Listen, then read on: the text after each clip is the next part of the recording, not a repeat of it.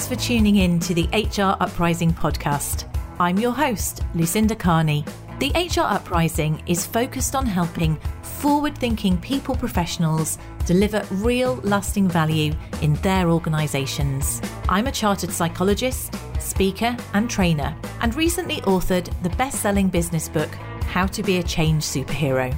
My day job is founder and CEO of software and training business Actus. This gives me the opportunity to work with other businesses like yours. We are focused on building a better workplace for people wherever they are located, with the help of our performance, learning and talent management software and our training and consultancy services. Every week on the podcast, I will be covering different topics and challenges, joined by relevant experts and real-life people professionals. Thank you so much for tuning in. I really hope you enjoy and get value from this week's episode.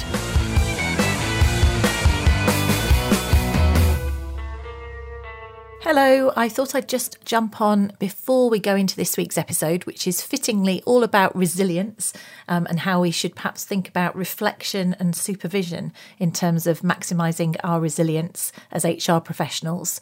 To let you know that I'm going to try and do some of the same and take a bit of a break over Christmas. So this is our last HR Uprising podcast until the 10th of January, when we'll be back with a bang. That doesn't mean we don't want to hear from you. Please do continue to stay part of our community, join the LinkedIn group, recommend us to our friends if you haven't and you enjoy what we're doing. We'd love it if you had time to give us a review. But more than anything, I really hope you do have a chance to relax and recuperate yourselves. So I think this week's episode is perhaps something to think about and reflect upon as we go through and think whether or not we need to invest more in our own support as HR professionals. I hope you enjoy it.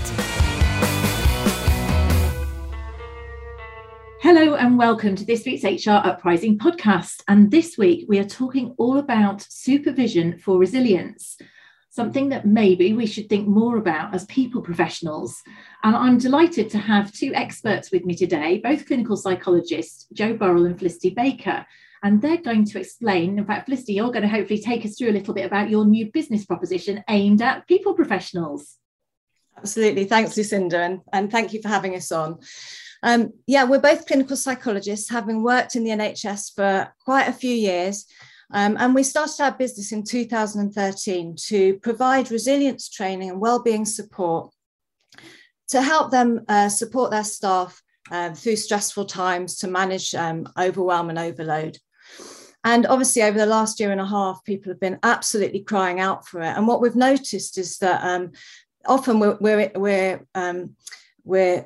talking to HR departments, HR professionals about booking our services. And, we've realised that they're not really well supported themselves. So we thought we'd take our skills in resilience and in supervision out to HR professionals to support them to build and maintain their own resilience. I can really see that there is a total gap. When we raise this, I think it seems like a no-brainer now that actually I can't believe it doesn't exist already. But brilliant having people like yourselves who are actually clinicians, you're professionally trained, although I'm sure we'll talk a bit more about the detail. I realise you're not actually giving people therapy, but that's so appropriate to take out to this marketplace, isn't it? That's right, yes. So Lisa Tomlinson, yes, we joined forces with her. And obviously she had, some insight already into the kind of pains of HR professionals, and really felt there was a gap, in terms of support available to HR professionals. People facing professionals who are dealing with lots of emotional content, lots of difficulty, lots of challenge, lots of interpersonal challenge, particularly. And actually very limited support available, particularly within organisations where, HR professionals have to have particular boundaries, don't they? So they're not necessarily able to access the systems of support that are available for other members of staff because of those important boundaries, and ethics that need to be in place. So Lisa really saw that there was a gap.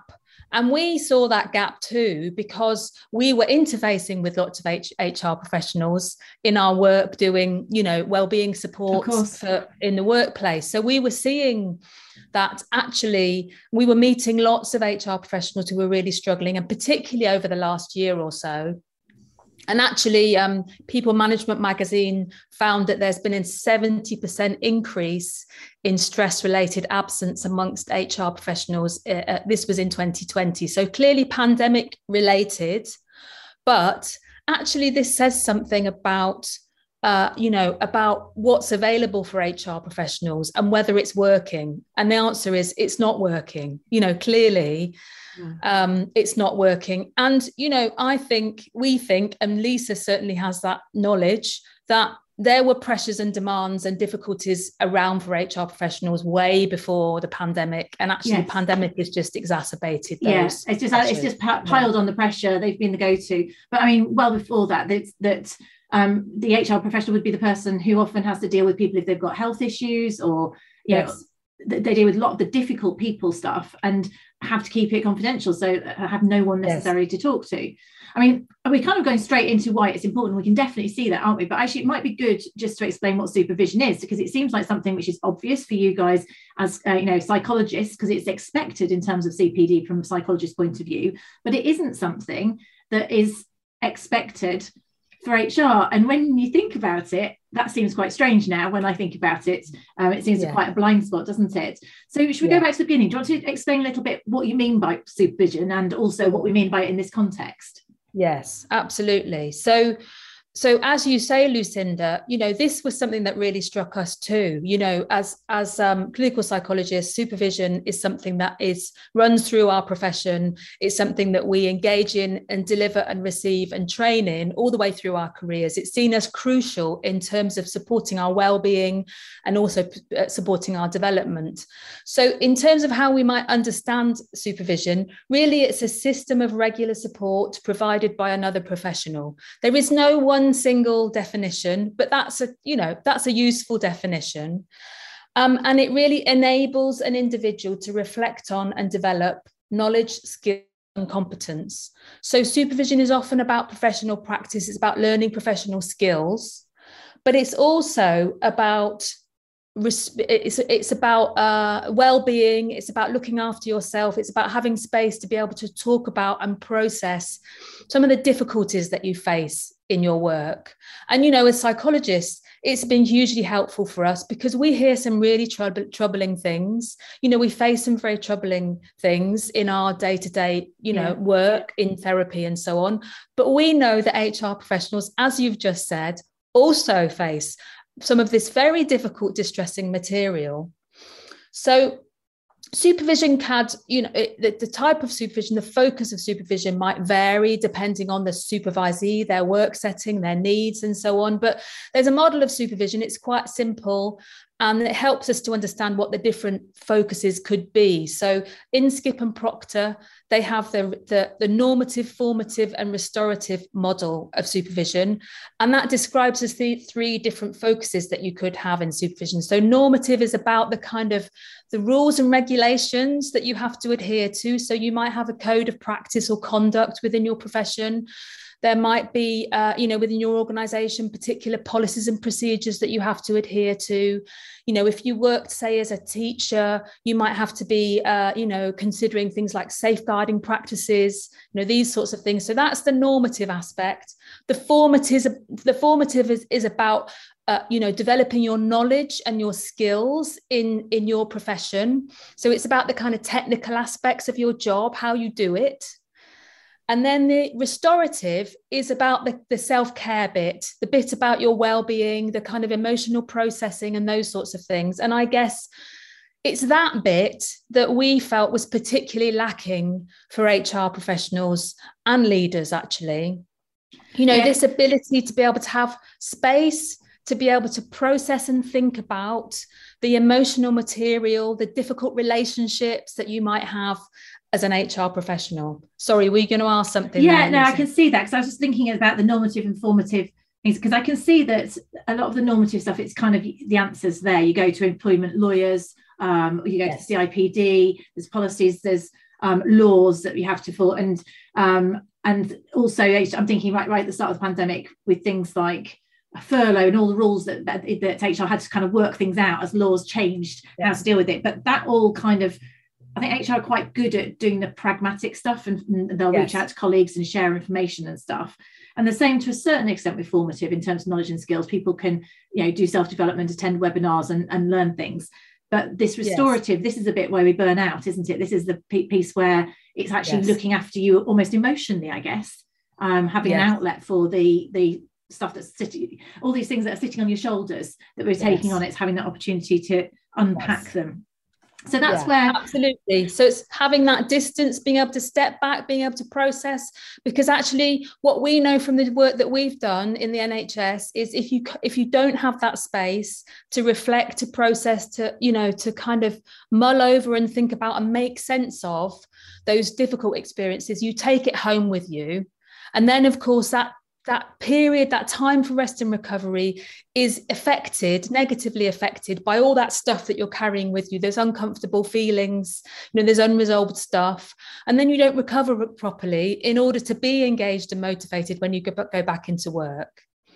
So how would it compare to, say, coaching? Because it sounds like it might be a bit like having a coach or a mentor or a buddy or something like that. Would you say it's similar or different? Yeah, absolutely. I would say there are crossovers between all of these different approaches. They're all embedded in psychological principles and theory. So, of course, they have some commonalities. I guess I would say coaching is quite goals orientated. It's quite it's very action orientated. And I suppose what strikes me is that we live in a world that is very very drive focused. We spend a lot of time doing. We spend a lot of time striving towards targets and goals and aims. And actually what we need for our well-being is moments of reflection, moments when we're not actually, and of course supervision might be about achieving some things. We want to improve our well-being and so on. There are some things we want to aim for, but actually it's a lot about space for reflection. So there's something about the difference between doing and being. The doing is that we're aiming for actions all the time, for goals, for targets, this sort of stuff. Our workplaces are set up for us to be doing this, But what we miss is those moments when we can reflect. And actually we need reflection to look after ourselves. We need reflection to be able to learn. We need reflection to be able to develop. So supervision, I think, is unique in that sense, in that it creates that space for reflection. And it is very much focused on, our well-being, our, processing of emotional impact of our work and so on. Yes, I can definitely see that. And being forced to reflect, because when you're very, very busy, you don't make time to reflect, and that can result in us making the same mistakes over and over again. It's one of those things that you should, but you just don't find the time to do it. So having a relationship, whether it was a coaching or a supervision relationship, then that almost forces you to punctuate it and get that renewal aspect of things. Absolutely. And our workplaces don't encourage it, do they? Because they're so performance target driven, they don't encourage those moments for us to have reflection. And actually, if we're going to perform well in our jobs, particularly when we're dealing with people, we need it, Yeah, and I think in the HR profession, there's a huge number of what people call an HR department of one. There's lots of people where they're the only person in there. Maybe if you're in a larger organisation, you can lean on your peers and your colleagues in the same department. But when you are in a very small department, that makes it much more tricky. And again, that's why I can see that leaders need it as well, that they benefit from it. Yes, they're in a very isolated, particularly isolated position because of the nature of their roles. Yeah, absolutely. So Felicity, what other sort of benefits are there of this sort of, I can see the sort of renewal, refreshing, and so are there any long-term benefits that you'd see, or other benefits for people who engage in supervision? I think it's important to recognise that having regular supervision has a preventative benefit. So we're kind of getting in there before things become a problem, giving people to reflect on situations and work out how they're responding, how they want to respond, whether they're responding in a way that's helpful or unhelpful. And that helps to stop problems building up. So it's really helpful in terms of managing anxiety, reducing the risk of burnout. but it's also helpful in professional development, taking time to reflect on how you respond in a situation, how you dealt with a situation. Was that the best way to do it? Will help you to progress and to be able to, function well in your role. And the research, there's been some research come out recently in 2019, which was done by Newcastle University about the, what the characteristics of effective clinical peer supervision. And they say that it actually also improves job satisfaction. So when we're having a chance to reflect on what we're doing, we're not just reflecting on the bad things, we're also reflecting on what went well. And we're increasing sense of competence and resilience allows us to feel good about our jobs, good about what we're doing. It's also important for creating a sense of support within the work environment. So when challenges go on for a long time, when we're inundated with challenges, if we don't have the support, it becomes unrelenting. It becomes something that we end up feeling overwhelmed. We might need to take time off sick. But we know that when we have high support in an environment, some of those challenges that we might ordinarily think, I can't manage this, I haven't got the time to do this, or I haven't got the skills to do it. When we're supported, we can work out ways of doing it. And that makes us feel good about ourselves. It builds our self-belief, our self-efficacy. So there's so many benefits of supervision. Yeah. And not least, it reduces the impact of not having supervision. So when we don't have supervision, we're more likely to burn out, more likely to be stressed. The whole thing also, I was thinking, why it's probably quite useful. Sometimes people don't put themselves first, particularly HR, but often they've got stresses in and out of work. And if you've got, they might have caring responsibilities, young kids, there's lots and lots they'll probably be coping with. So again, by investing some time, maybe processing things that are going on, will help get balance over the overall piece. Your point about preventing anxiety as well, I think is quite key, that many of us think that we're absolutely fine until we're not. I did a previous podcast with another psychologist a few months ago over in New Zealand, and that was one of the things that people, she was just talking about how burnout can just creep up on you. People keep on swimming, but then suddenly stop, and then that takes a long time to come back from. So this whole sense of prevention is key. With this greater sense of awareness of mental health, we might be doing lots for our mental health of our people, but maybe need to focus on it ourselves as well. Absolutely. And I think there's something to be said for supervision being a place where we can acknowledge the impact of the work. You talked about people being made redundant, people going off sick, people dealing with bereavement, and if you're the person who's dealing with those people, that's going to have an emotional impact on you as well. So supervision provides that opportunity. It also gives you the opportunity to look at the impact of events outside work on your work functioning. So it's really, focusing in on all of those things that can undermine your performance, undermine your confidence, and undermine your resilience, to be able to, build and grow and develop and, and just really reflect on what's the best way of managing this. It makes sense, doesn't it? It makes total sense, but why don't we do it? Or maybe we are starting to do it. So like we said earlier, it's kind of a no-brainer. This also exists for people profession. It does now, because you guys have set something up. Do you want to talk a bit about what it is that you offer? I'd be interested to know what it looks like as a supervision program. Is it a program? What is it that you do? Well, what we're offering is a series of sessions, and we encourage people to book in for a number of sessions. So our minimum a contract would be a year, but you can have it at different regularities during that year. So you might go for one every 2 months or one every month, depending on what your situation is and what your needs are.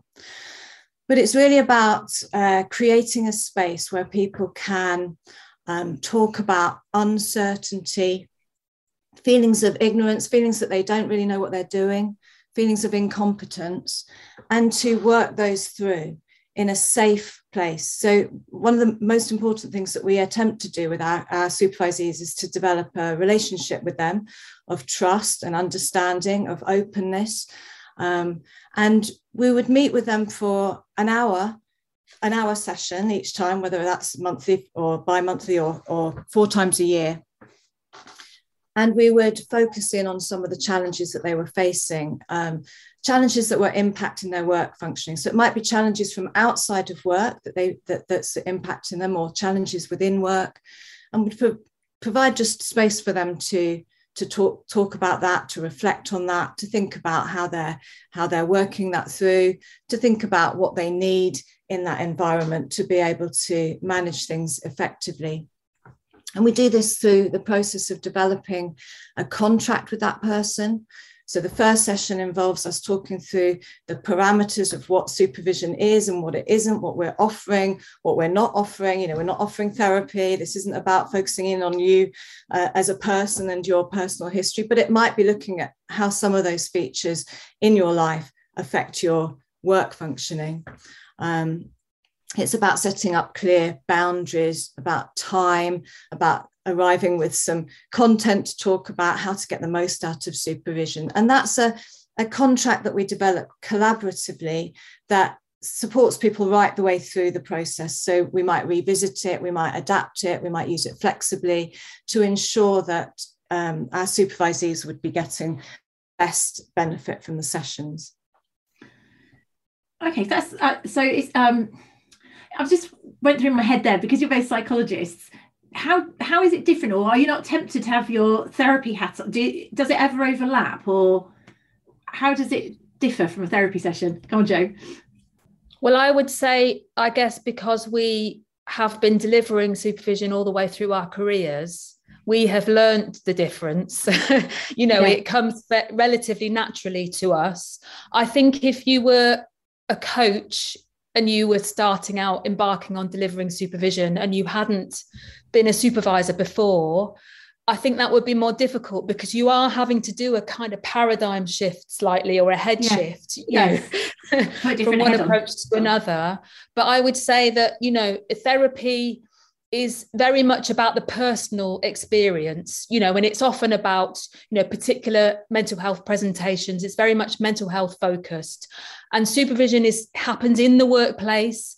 It's about your work experience, the person you bring to work, what you bring to work, and your experiences within work. So it's work focused rather than about the personal. Yeah.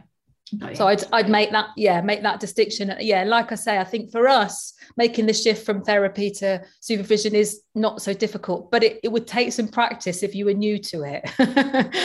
I think it helps that we've got our own model of resilience that we developed, and we base our supervision on that as well. So we're looking at how to support people to build skills and strategies to maintain their resilience, and and that's really different from therapy. So So putting you on the spot here, actually, since you've mentioned that, it's always good to give some takeaways on the podcast. Would you be able to give a few tips maybe to do with your resilience model? One of you perhaps explain something or give an example of something that you might help share with someone during a session? Yeah, I don't know. Do you want to say? We could both say. I suppose in the supervision session, for example, someone might be talking about, I don't know, performance anxiety, a difficult conversation that they've got to have that would be raising their anxiety levels. So something we might focus in on is how to manage that anxiety. We might do some work around controlled breathing, slow rhythmic breathing, which helps to calm sympathetic nervous system arousal and helps to manage that anxiety in the moment. We might be looking at their self-talk, thinking about what are they thinking about this situation? What are their negative predictions? How likely are they to actually come true? Is there another way of looking at that situation that will help them to enter the situation with a bit more confidence? Perhaps looking back at situations, similar situations in the past, reminding themselves of, when it went well, when they did a good job, in an interview or a presentation. And these sorts of things are all part of our resilience model. So it's part of your toolkit. So those are sort of thinking strategies that people then can help themselves with in the moment. So it's not just what they get out of their hour with you once a month, but it's learning tools to support you long term. Great. Absolutely. And certainly our model is about how do we deal with stress in the moment, but it's also about what things can we be doing day to day that are going to build our resilience over the longer term, because resilience is about how we respond in the moment, but it's also about, what we're doing through our day-to-day lives that's helping to protect us from stress in the future. So your program, I think you launched it a few weeks ago. It's only very recently been launched, hasn't it? So what sort of level of response have you got? So we've been actually really quite overwhelmed by. So there is definitely a demand. You're going to have to expand probably. I mean, it feels like it really resonates, with HR professionals. I think, and actually, there's a real sense at the moment that there's a crisis in the profession in terms of well-being. The figures speak for themselves, and so. There is a real feeling of actually people are crying out for something that's going to help them to feel, less stressed, less overwhelmed, less like they're hurtling towards burnout, Yeah. And we've had, quite, I would say, an unprecedented number of people contact us and say, we want this, we're interested in this. And, we've started to do our first supervision sessions with professionals. We're also, starting to talk through with what packages will work for which, organizations and so on. So absolutely, it feels it's really resonated with people, and it feels we've been right to tap into something that, is clearly a gap. Definitely, and so timely. So if people, assuming you've got capacity to take more people on, but if people want to find out more about what you offer, and it's not just the supervision, you also do the resilience training as well, where would they go to find you? So supervisionservice.co.uk is specifically about our supervision for resilience service. And then our company is called Ultimate Resilience. So ultimateresilience.co.uk. Is where we have a range of services that are around staff wellbeing, both individual and group sort of services like training, but we also do coaching and so on. Brilliant. And I would just encourage people to find us on LinkedIn. If you want to have a conversation about it, just DM either one of us, that'll be fine. Yeah. And our model of resilience, just to say, was published in the Journal of Occupational and Organisational Psychology earlier this year. So if you wanted to look that up too, you could just look up that journal and have a look. Perhaps you can send me the link and I'll put it in the show notes so people can easily go. If you go to HR Uprising, they can go and put all these links in. So I'm thinking that we'll put this out. This episode is going to go out just before Christmas. We're recording this at the end of November. Perhaps people are out there need to give themselves a Christmas present or negotiate the new year is invest in our own mental resilience as we go into that January, February time. Might be a good time to explore and see what it is that we can do to look after ourselves as we head into 2022. Absolutely. Jo and Felicity, thank you so much for joining me today on the HR Uprising podcast. It's been great hearing from you, and what a brilliant new service you're offering. I think it's definitely well overdue. Thank you very much. Thank you so much for having us. So that's it for this year. I'll be back on the 10th of January with a bit of a best bits episode. And I'd just like to wish everybody a really Merry Christmas and a Happy New Year.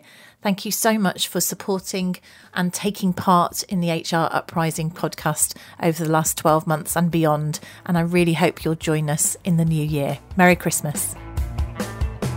I really hope you found this week's episode useful and enjoyable. If you did, perhaps you could recommend us to a friend or colleague, or give us a review on your platform of choice. It really helps new listeners to find us. Now you can access links to any of the information mentioned in this show via the website www.hruprising.com. Further free resources are also available at www.actus.co.uk. There you can also find out more about our software and training solutions. Finally, why not join our LinkedIn group, the HR Uprising, to share ideas and collaborate with other like-minded people professionals. Thank you for listening to the HR Uprising podcast.